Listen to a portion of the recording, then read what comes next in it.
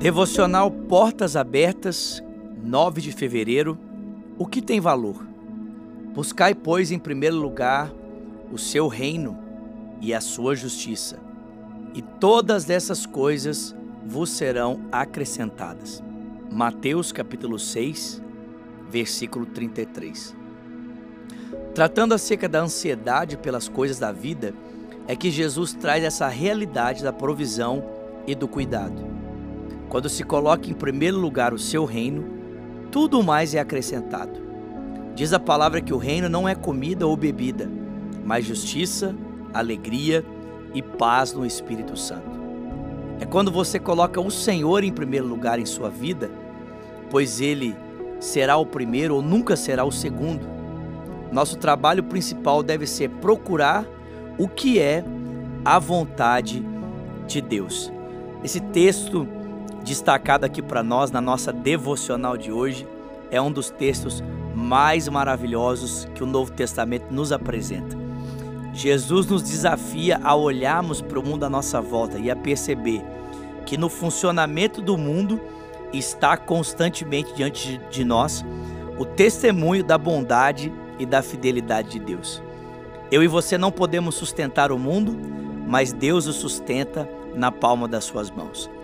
Não podemos vestir os lírios do campo, todavia, nem Salomão em todo o seu esplendor foi vestido como eles. E quem os veste? O nosso Deus. Não podemos alimentar os pássaros. Aliás, Jesus vai dizer que você não vai olhar um passarinho com uma enxada nas costas, cavando um buraco, plantando uma semente, para que não lhe falte alimento. Na verdade, o Pai Celestial os alimenta todos os dias. E se eles que são cuidados por Deus Pai são tão valorosos e nosso valor excede o valor dos pássaros, será que Deus não cuidaria de cada um de nós? Se nós temos um Deus que é poderoso o suficiente para sustentar o mundo à nossa volta, não seria Ele capaz de sustentar a minha vida e a sua vida? Não seria Ele capaz de sustentar o nosso presente e também o nosso futuro? Nós não precisamos andar ansiosos.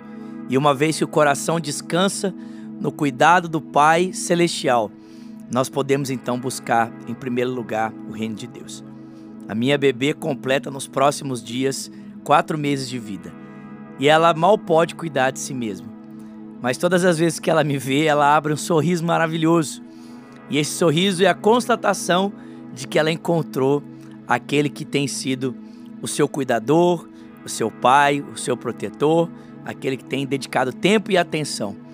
Que ao olharmos o nosso Pai Celestial, ao olharmos o testemunho do mundo à nossa volta do Pai Celestial, nós também possamos abrir um sorriso e chegarmos à conclusão de que não precisamos andar ansiosos. O nosso coração já tem uma prioridade, já tem um lugar, uma direção, e agora podemos descansar em Deus.